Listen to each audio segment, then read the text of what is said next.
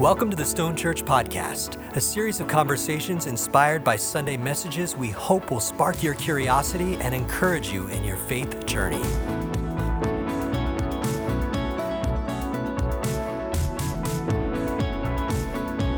Hi, my name is Tomi Olajide and welcome to the second episode of our 4-part series, Women on Mission. Our last episode ended on a cliffhanger, so we're going to get straight into our conversation with Associate Pastor of Helps and Administration, Alanna Pedder, Media Pastor Kate Tenkate, and Recovery Groups Leader Ashley Palmer. We were at the point last week where we understood God created us to complement each other, and yet centuries of conflict and the oppression of women would suggest something went wrong. So, Alanna, what do you think happened? Well, quite simply, I think sin happened. And even though I wasn't there at the time, we can read about it in Genesis 3. And, you know, we see the serpent enter the picture and entice Eve to be lured into sin by her desire to be like God. She really wanted to know she wanted to know good and evil herself. She didn't want to fall under God and trust that he knew what was best for her. And then Adam, standing there, chose to sin right along with her. And one of the consequences of that sin is, as everyone probably has heard, pain in childbirth. And if you've ever given birth to a child, you can attest that there's a lot of pain involved. And then the other was that a woman's desire would be for her husband, but that he would rule over her.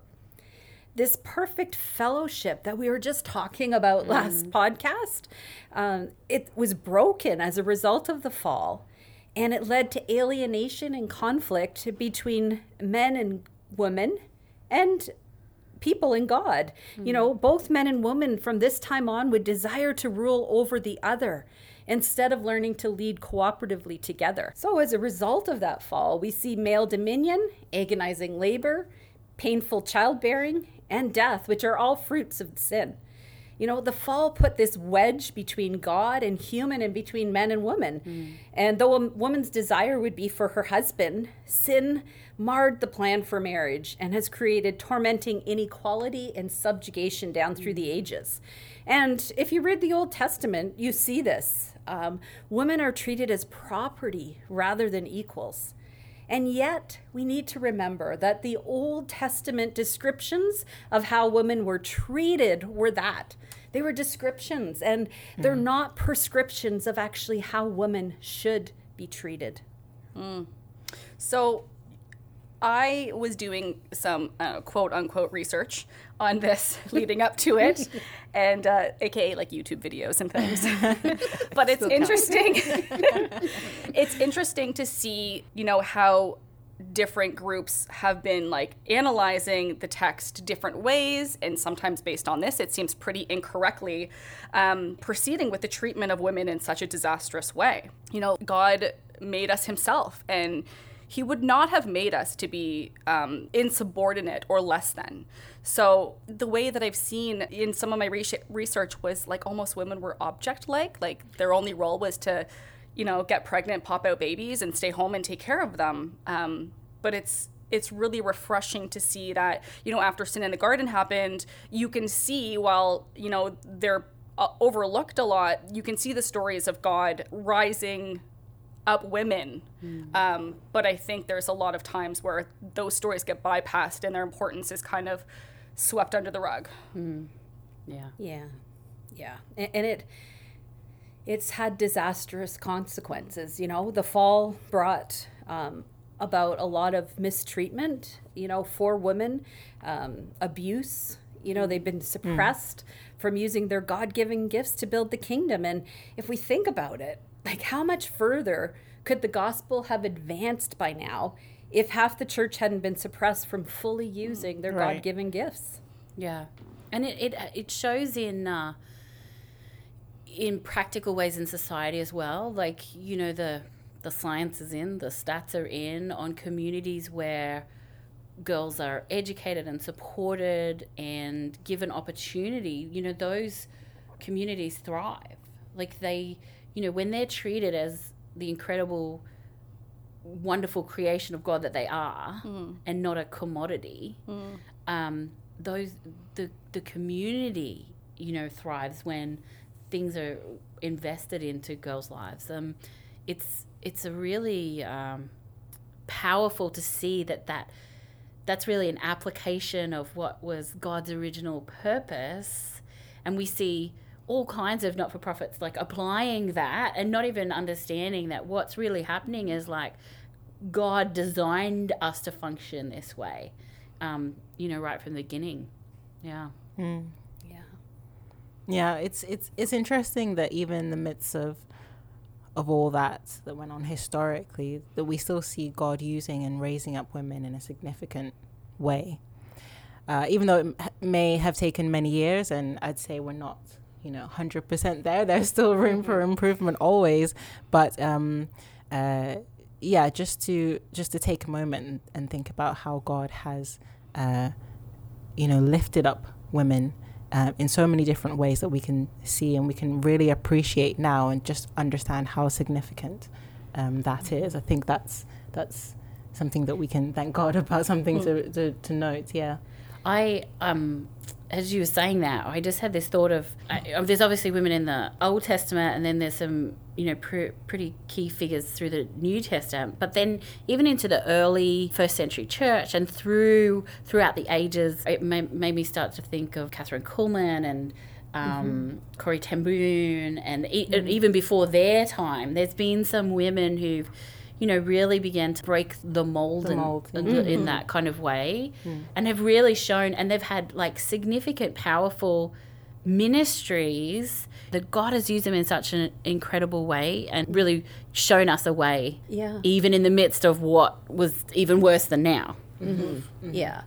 And I think that's the thing, right? Like when we think of how women were viewed back then, and yet we can see those flickers of hope, in the Old Testament, the New Testament, and down through the ages. I know through my studies at Tyndale, I've done a lot of studies on women since Christ that have just stood up and did wonderful things, but it's hard to find their writings because they haven't been kept as well as the writings from their male counterparts. But even in the Bible, we look, when we see Deborah, when Judges 2, she's raised up and she holds the highest office in Israel. And God says he raised her up to save Israel from the hands of her enemies. She was a prophet and a judge. And this at a time when women were not considered to be able to do those things. That's just miraculous that God was able to show people even then. And, we see people like Miriam, Esther, Abigail, Hannah, and Ruth. And there's just so many that God used in extraordinary ways.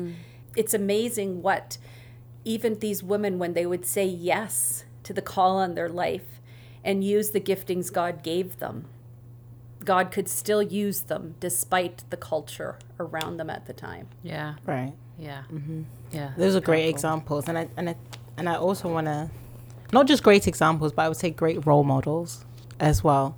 Even when you're talking about Corrie ten Boom, like I'm just remembering now, I remember like we had in our house, maybe when I was like 10 years old, like a book.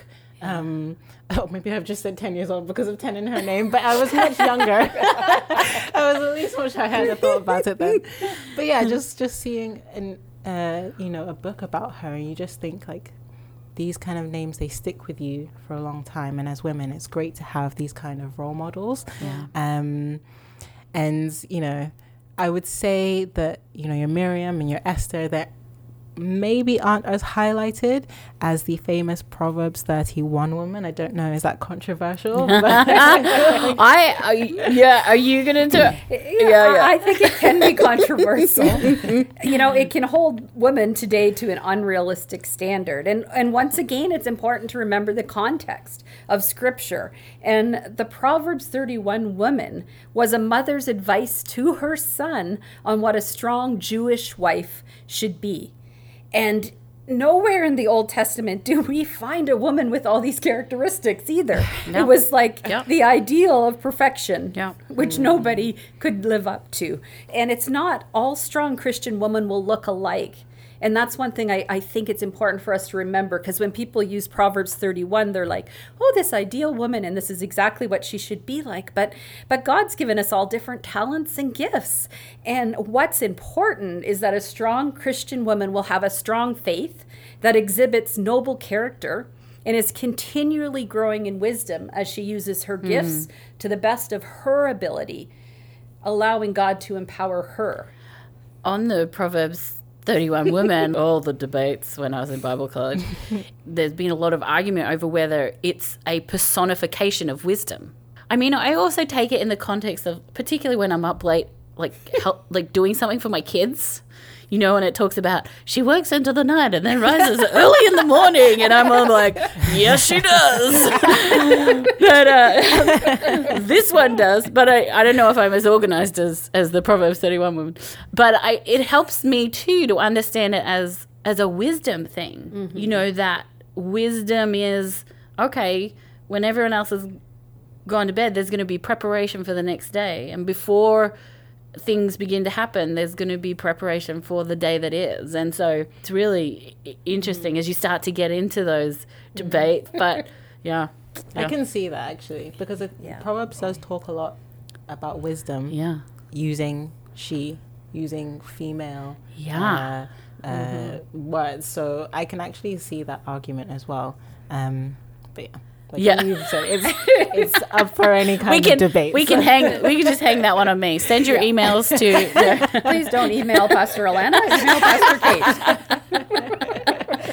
Okay, so we're gonna put a pin in that, and I'm gonna come at you with something hot here. So this may be a moment of like spiritual immaturity. Why in the Old Testament, after sin happened, and there's a whole lot of the Old Testament, and you know, I wonder why is it not like, why did God not come and like have it in the Bible and talk to like a prophet or something, you know, to address the oppressive treatment of women? Like, I guess my brain has a hard time dealing with the long gap of it not being addressed between when sin happened and like the patriarchal oppression of women, and then Jesus coming and flipping that upside down and really showing the significance of women and how we should be treated.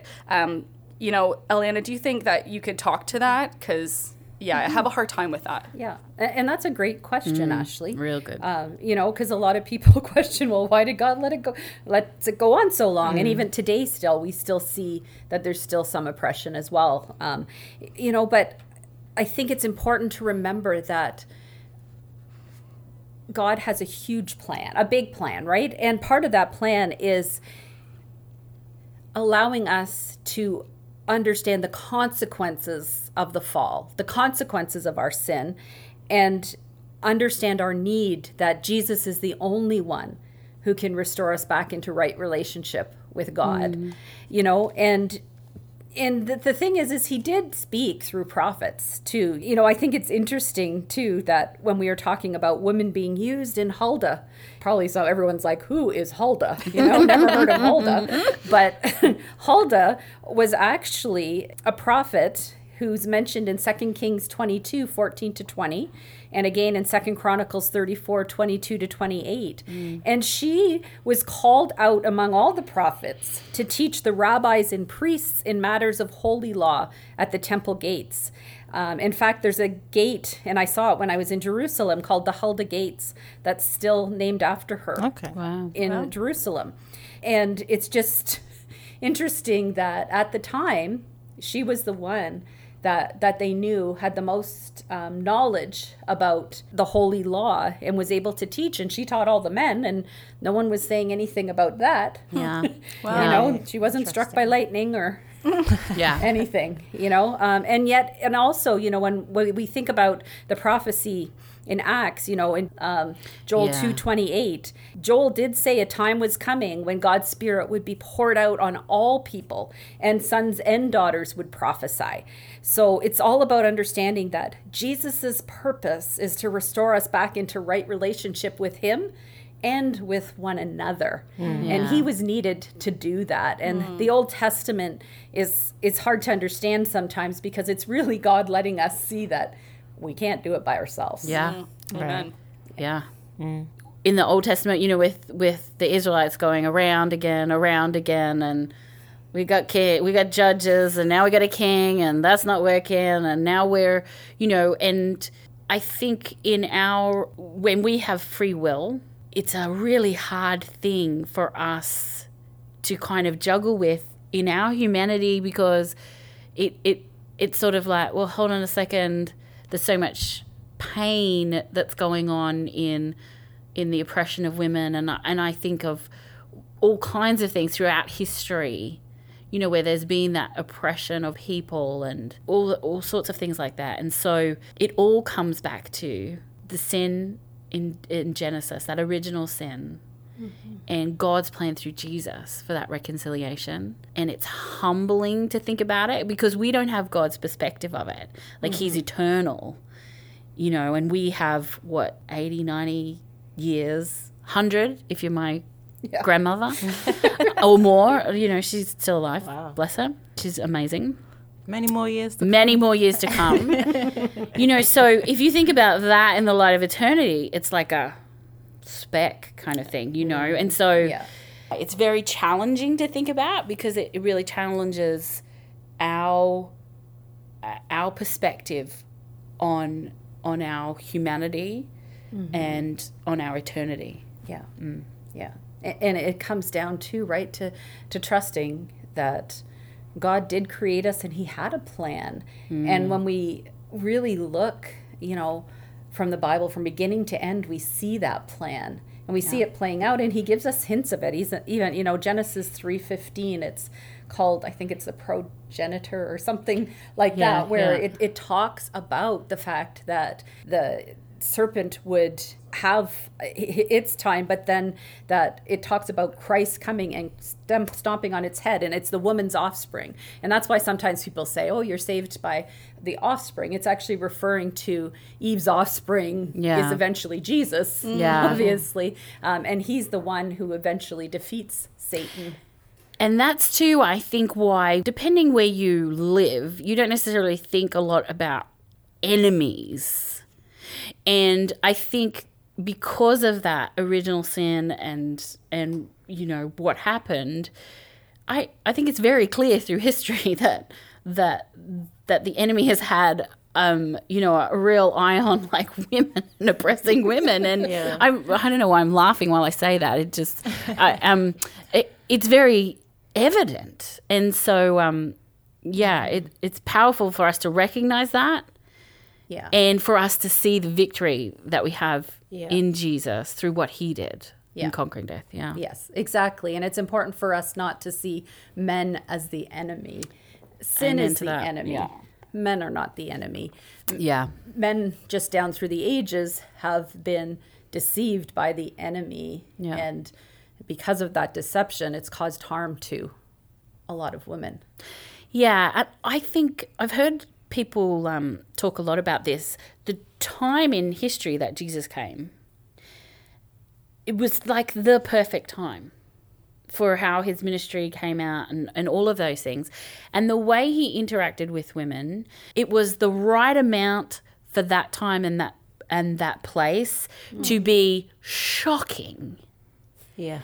Yes. And yet to still have people coming and for his ministry to spread and for there to be this empowerment. And I've often thought about it. At that time and place in history, if a lot of this was written by women and was a lot of female stories about it, there's that sense in me that it mightn't have been taken as seriously as it needed to be taken because of what was happening in the world. I think God really knew what he was doing in having Jesus come at that moment and that time in history. Yeah.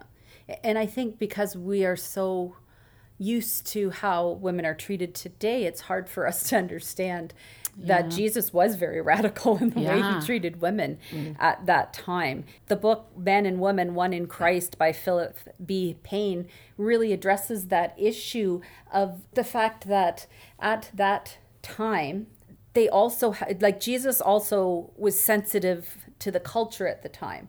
and introducing women in was something that had to be done gently and slowly, and also that people would respect the gospel in a very patriarchal society meant that, you know, he had to have the 12 disciples and as men, and, you know, other disciples were women, but that was so that people would take seriously what was happening, so that they would know now is the time. Things have changed, but they needed that to be able to take place in a cultural context as well. It's interesting that we've, you know, spoken about the cultural significance, because I think the relative freedoms that we have today kind of make it so that we take it for granted, you know, what a lot of these women achieved at the time. And, you know, as you've said, with Jesus, even just the moments that he spoke to women, like how significant that was. Like, praise God that at least for us, we have an experience where we can come to Christ and come to church, and even just attending, even just to be in the same building as men or whoever else is, you know, it's easy to see how we can take that for granted, like that, to be so bold to do what these women did, that, you know, is a moment for them. A moment of appreciation for them. And so as you were saying, so when Jesus comes onto the scene, it's like a cultural revolution, and it is like a turning point in many ways, but in this context, of course, a turning point for change in that sense. Because Jesus is born into this patriarchal culture that is kind of foreign to us. It was one in which women were basically kept out of the public life. They were basically looked at as onlookers rather than participants. And, you know, in public, even men were restricted in how much they could talk to a woman, including their own wife, you know. And Jewish men would actually use the Tosefta to pray and thank God that they were not women. Women weren't allowed to study the Torah. In fact, they weren't even allowed to touch the scriptures because they thought they would contaminate them, which goes to show that thinking and that wrong thinking, how it leads to such abuse and such looking down on. You know, they treated women as if they had COVID, you know, like, it sounds awful, but, you know, like, as if they all had the plague, you know? And they couldn't do anything, you know, that whereas Jesus comes into this culture and he takes such a different approach, you know, and it's so obvious when we see the interactions between Jesus and women that he loved them and he saw them as his beloved children, you know, just like the men. And Jesus taught, even though rabbis at that time were not permitted to teach women, Jesus taught women, and they were among his disciples, just not, you know. And like I said, that, like Kate mentioned, that is so counterculture at the time. And in the space of 2 chapters in Luke, we see Jesus break the law regarding contact with ceremonially unclean women. He touches a dead girl and restores her to life, allows a hemorrhaging woman to touch him, and lets a woman wash his feet. Which I know to us seems like, wow, that's not a big deal. But back then, that was a huge deal. Yeah. Oh, yeah. Yeah. Yeah. It's so true. Like, we read those things and we're just like, ooh, what? Like, wow, she washed his feet. But when you get that cultural and historical context to it, all of a sudden, you see these women in the Bible, they are warriors. And they themselves had such a strong conviction of what they needed to do in that moment, and had, you know, that heart for God and that conviction for it to go past all those cultural norms, to break past into what they knew was potentially... not even potentially, was going to bring ridicule and shame. Yeah. I love the Jesus interactions with Mary and Martha too. Like, I don't know if you've got other family that are, other friends that are kind of like your family. I always read it like that, you know, like Jesus had the people he grew up with, and then he had these other friends who were kind of like this family. He'd go and hang out at their house and whatever. And, you know, the way he talks to Martha, when she's like, flapping around like, well, I'm gonna get all these things done. He's like, hey, and Mary's just sitting there listening to him talk, and he's like, Martha, there's a time for all of that, and there's a time to just come and sit and listen. You can put all that stuff down. Mother, I'm talking to you right now. You can put all that stuff down and you can sit and you can have a moment with Jesus.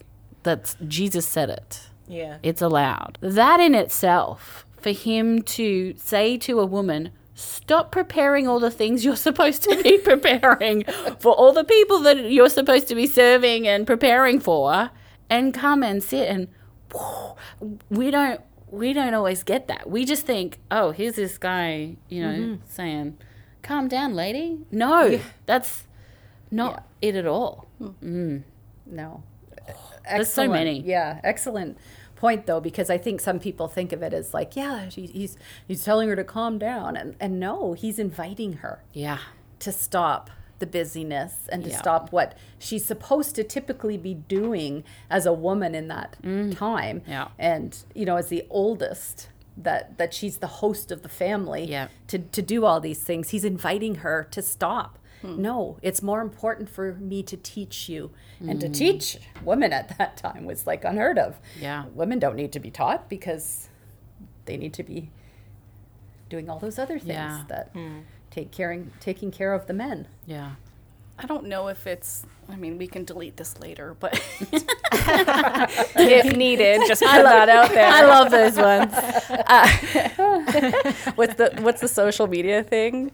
Posted this, might delete later. Yeah. Or thought this was cute, might delete later. So it makes me think of today. First of all, I felt convicted, Alanna, when you were saying, he invites us to stop, and even you, Kate, he invites us to stop the busyness and just enjoy time with him. Like that personally, hits me in my soul. Because I can get wrapped up in my busyness. And in today, this is still a thing where us as women, we are taught and nurtured to do all the things and run corporations, but also come home after a long day of work and be a mother and be a wife and do it all on no sleep and do it without complaining. And it's easy to get wrapped up in that I got to do all the things to give me my worth and my value, rather than my worth and value comes from Jesus. But sometimes we can be blindsided that we're pushing Jesus aside to check off all of our stuff on our to-do list. Yeah.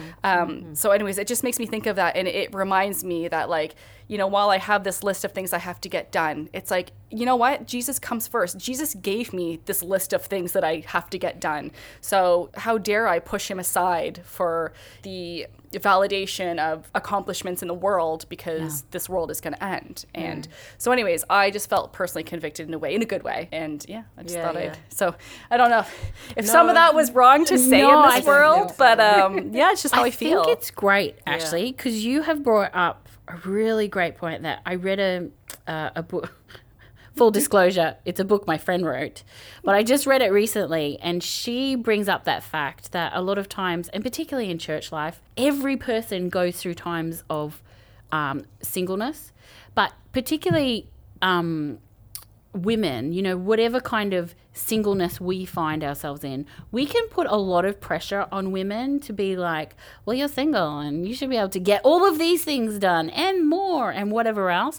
And yet Jesus, he really blew the lid off that kind of thing too. We can kind of, push in church life, kind of push women aside in that way, that sense as well. Whereas Jesus really, old women, married women, single women, there was this sense of I see you and I see your situation, and I'm here to tell you that God loves you, that there's a plan and a purpose for you. Jesus was very direct with these women, and that in and of itself is, I keep saying revolutionary, shocking, but it was. But it's amazing, even today that he sees us. And I think maybe someone out there needs to hear that God sees you and he loves you, and you don't have to strive. You just have to abide. I think sometimes we get the idea that we have to do all these things so that we're accepted by God, by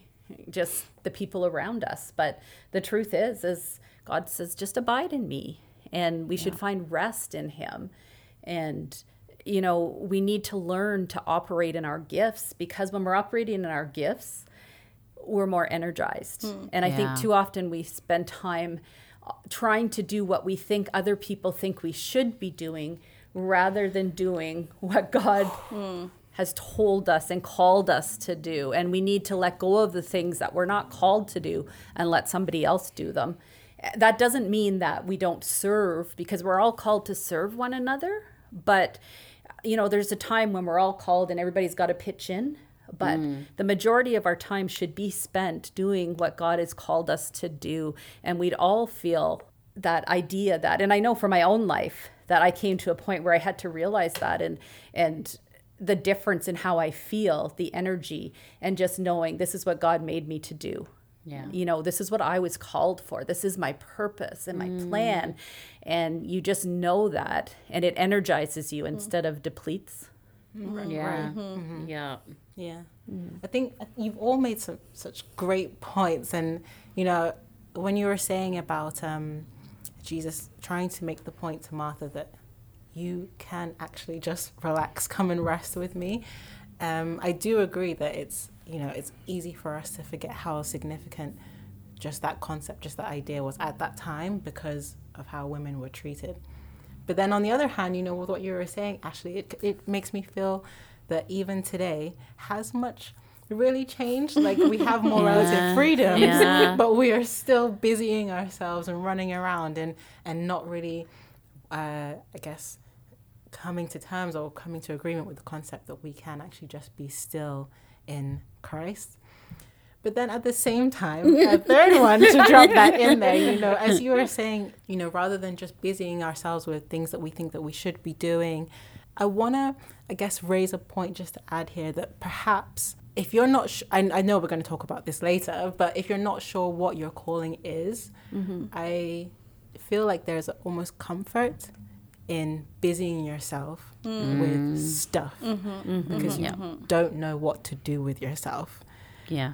I mean, yeah, once you have that knowledge, then, you know, you can take the step forward, and it's just more about having that courage. But I feel like there may also be like a bubble, or let's say a comfort zone, in maybe you're not really sure what you're supposed to be doing, or there's no courage to think about it.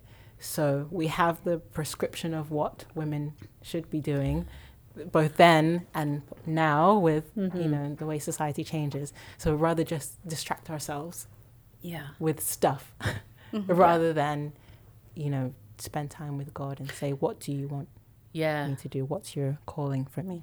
Just another one to add into the conversation. But just what I thought when you were talking there. I have a few friends that we've had conversations like this, and sometimes the busyness is because we really don't know what our calling is, and we're like, okay, well, I'm going to do all the things, and maybe I'll, you know, something will stick out. And then there's other ones where, and I say we in general, and there's other times where we're like, well, God forbid I be quiet and actually hear from God what my calling is. Am I going to be okay with that? Right. So it's almost like denial and distraction to be like, la, la, la, I can't hear you. Because I'm too afraid to actually hear what you want me to do. It's interesting. Different sides of the spectrum. That's kind of the thing too, right? Like, you know, in the Bible, the things that were commanded the most is do not fear, because God knows that we're going to fear. But I think that one of the things we fear the most is change as people. So it's more comfortable to keep busy and feel stressed out, but it's like what you know. Exactly. So, and it's kind of manageable. But when you give it all to God and you submit it all to Him, it becomes scary, because I don't know if I can do this. What if He calls me to something that I don't want to do, you know, or what if, and I know for myself, I had to overcome a lot of fears to do what God calls me to, because I know I didn't naturally want to get up and talk in front of anybody. I'd rather faint, and I did faint the first time I ever did it. Really? So it's like, it's not something that, and people would think, well, it's just not your gift. Well, no, it's just that Satan was trying to put a lot of fear in that area in my life to keep me from doing what God had called me to do. So I had to confront a lot of my fears, which came from, you know, a fear of rejection. You know, and by dealing with those issues where that came from, I found healing. And then the other issue just resolved itself. Yeah. You know, those fears went away. And that's what God wants to do for all of us. So it comes down to trust, right? Isaiah 26 verses 3 says, if we trust in God, he will come through. He's there for us. So we just have to remember that we have to trust that he will give us what we need to do when we step out in faith. And that's really where faith comes, taking that step that God's called me to do this. He has told me he's given me gifts to do this, and I'm going to use them. You know, that doesn't mean that we don't develop those gifts, but we trust that God will take us through and, you know, use them for his glory. And sometimes I think that the reason God's able to use women is because, you know, we've been so humbled through the ages. And, you know, when you think about, and I think we're going to talk about this after, but, you know, when we see the women stayed with Jesus at the cross. Yeah. Right, yeah. Because they weren't afraid. Yeah. Because the men had always been lifted up. And, you know, when we think about the Bible, it talks about pride comes before a fall. And all of those disciples fell because they all fled and you know, they disappointed themselves, but they had to learn that lesson that, no, you're not actually that great. You know, like without God, you need God too. You know? Like, and yet the women who were humble knew their need for God. And that's why they go out of their way and put themselves in spots where they could be ridiculed and told, you shouldn't be here. This is not for you. They would be okay with that because they were coming from a place of humility. And that's why it's important for us to remember that leading is not ever a pride thing. It's always to be done as servants and with humility. Yeah. I like that. Like when we can think of leadership, especially in the secular world, we can think of it as the status versus, you know, we try to think of it through the church as servant-hearted and doing for others. Yeah. Sorry, I think I brought us a little bit off topic. No, I actually think it's really good because what it is it's identifying the things that Jesus really identified in these various women. And when you talk about like wanting to hide from your call and wanting, you know, kind of not wanting to be seen and all of that, you know, that really relates to, and this was in your message, is the woman at well, the Samaritan, you know, woman at the well. And you can correct me if I'm wrong, but my understanding is that the time of day she was going to the well was not when everyone when the women were going to the well, because she was ashamed and hiding from her history and her situation and all of this. And Jesus says, you're not telling me the whole story here. You know, there's been this series of husbands that you've had, and I know why you're getting water in the middle of the day, because you don't want to be talking to the other women. And he has this interaction with this woman that so changes her life that she then goes and completely changes her community. I don't know if you want to, because you talked about it in your message. But no, it's just amazing that Jesus would pick this woman who had, like you said, a less than stellar reputation, and he used her to actually proclaim a bigger message. That women are not just worthy of hearing his message, but of spreading it. Yeah. And not just any woman, because, you know, we come to Christ and he takes away all our sins. You know, our past, present, and future sins. And people think, I can't be used because look at my past.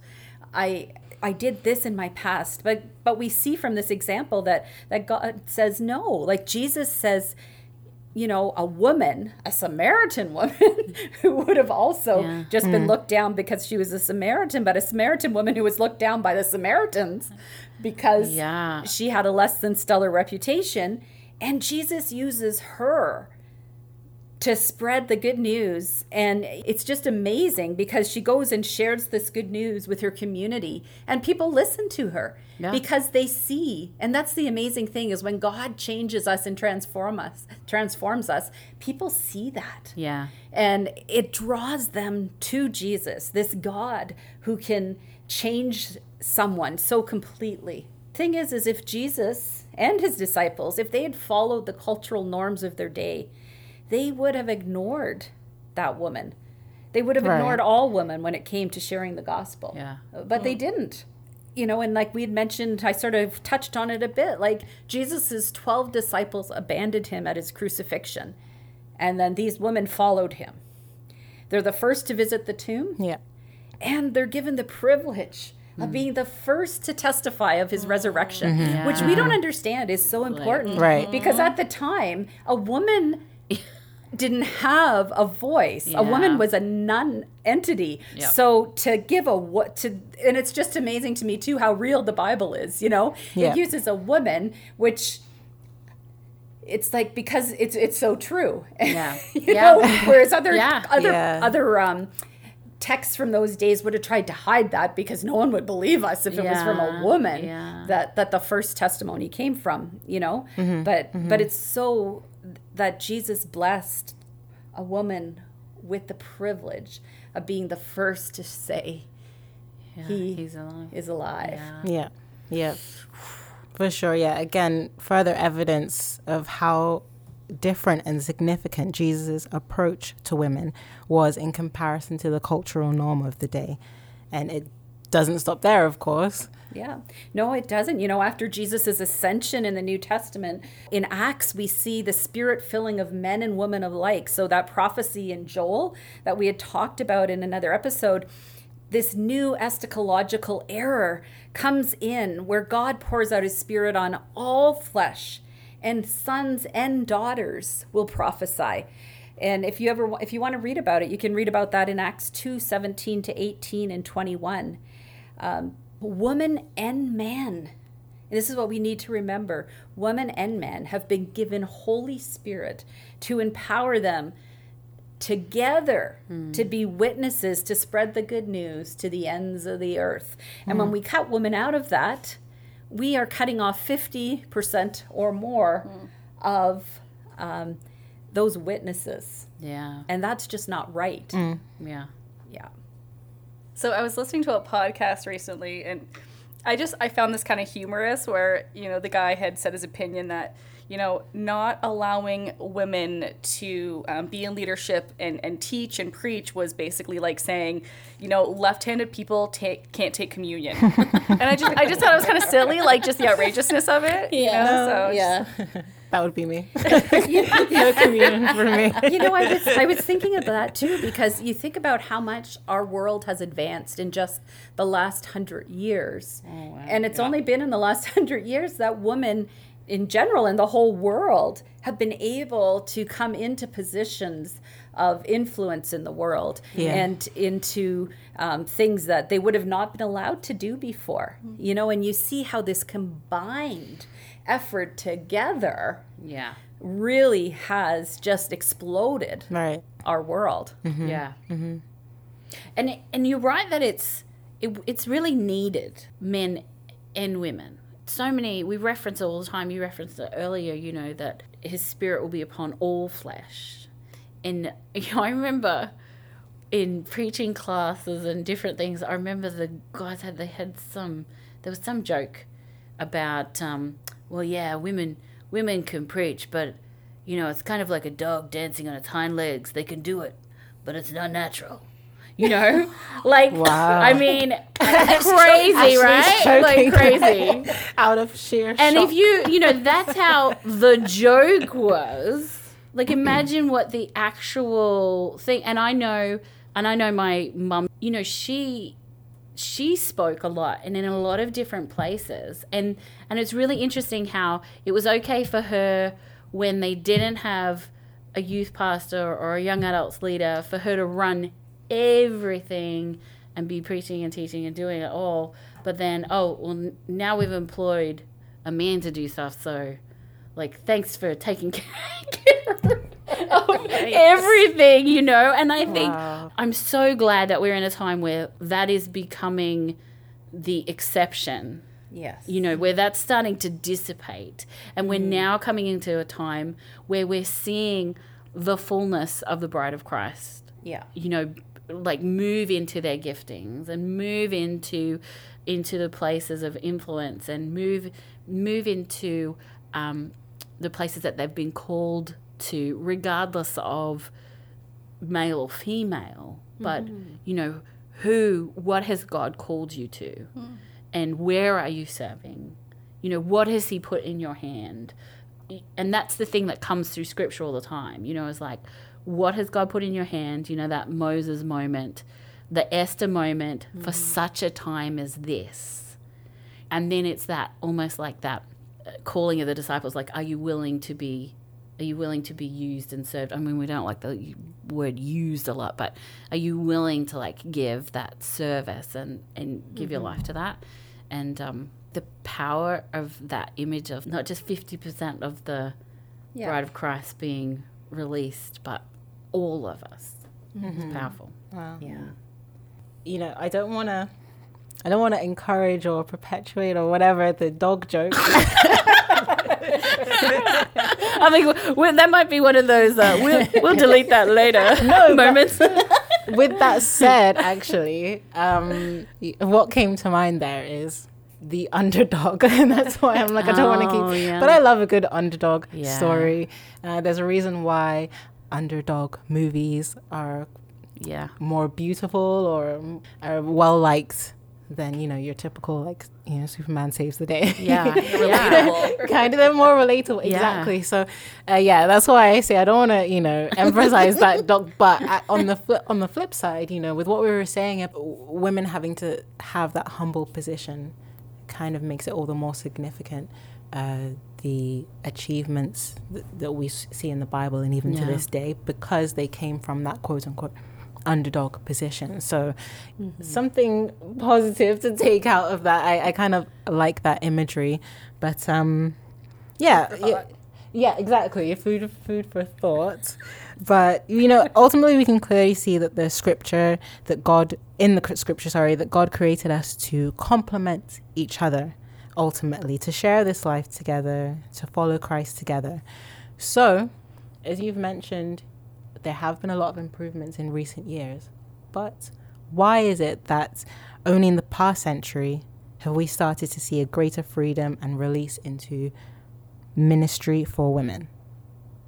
Well, I think we're going to have to wait for the next episode for that. Is that how that works? Yeah, that's how it works. Let's do that then. Fast forward, listener. Fast forward.